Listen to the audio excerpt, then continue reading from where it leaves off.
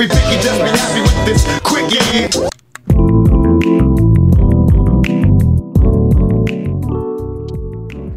All right, I gotta come clean here this morning on the quickie.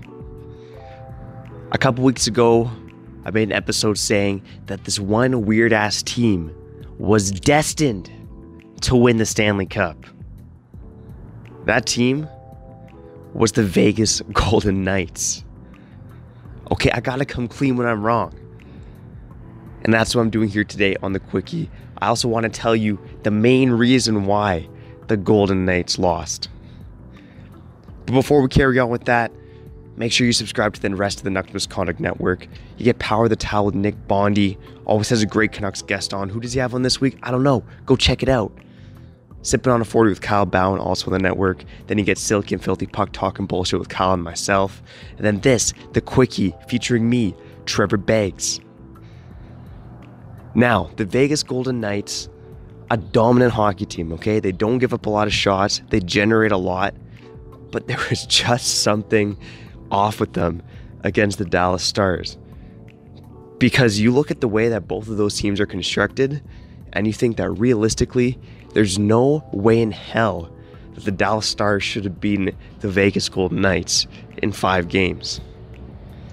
But hey, it is 2020 after all. And we've learned some crazy things this year. One of those crazy things is that the Vegas Golden Knights, their kryptonite, is the backup goaltender. Why did they struggle so hard against the backup goaltender this year? What was up with that? Now, I bring this up for a couple of reasons. First and foremost, obviously, Anton Khudobin playing in place of Ben Bishop right now, who's been dealing with ailments throughout the playoffs.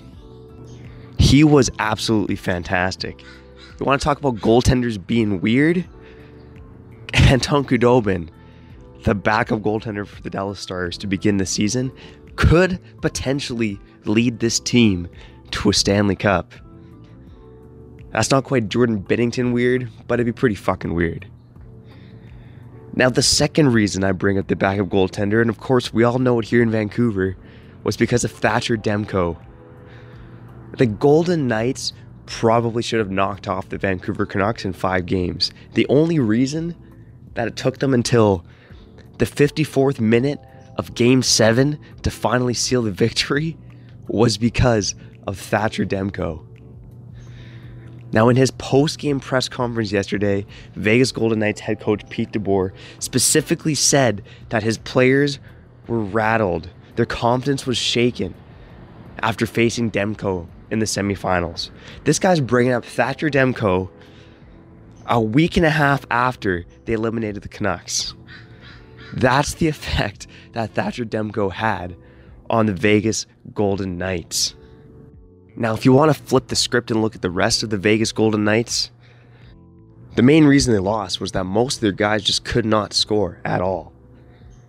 William Karlsson finished with 4 goals in 20 playoff games. Shout out 420. Jonathan Mustard Salt, 10 points in 20 playoff games. Not good enough for a top 6 guy. Max Pacioretty, the same thing, 8 points in 16 playoff games. And I know Max Pacioretty was pretty good against the Canucks, but he was nowhere to be found in this series. Paul Stastny, he's too old to be a second-line center. Mark Stone looked like he was probably playing hurt. This team just had too many players not hitting their stride at the right time. I didn't even mention Riley Smith, who scored his first goal in 11 games last night. The Vegas Golden Knights, again, they're applauded for being a deep team, but that depth only means so much unless your top players are able to be better than the top players on the opposing team. And that just wasn't the case against the Dallas Stars.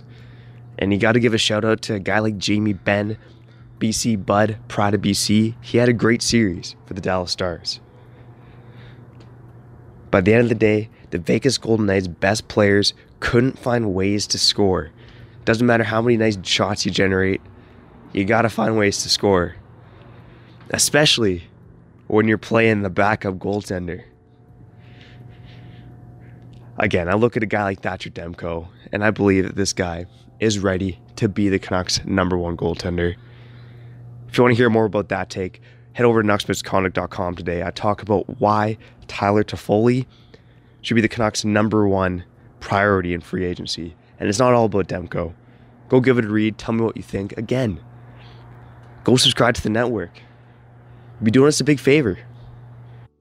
Give us a rating. Leave a comment. Tell us if you love or you hate the shows here in the network. Honest people, honest podcast network. We can take the criticism. But thanks again for listening to The Quickie here on the network. Again, go check it out, knoxmisconduct.com.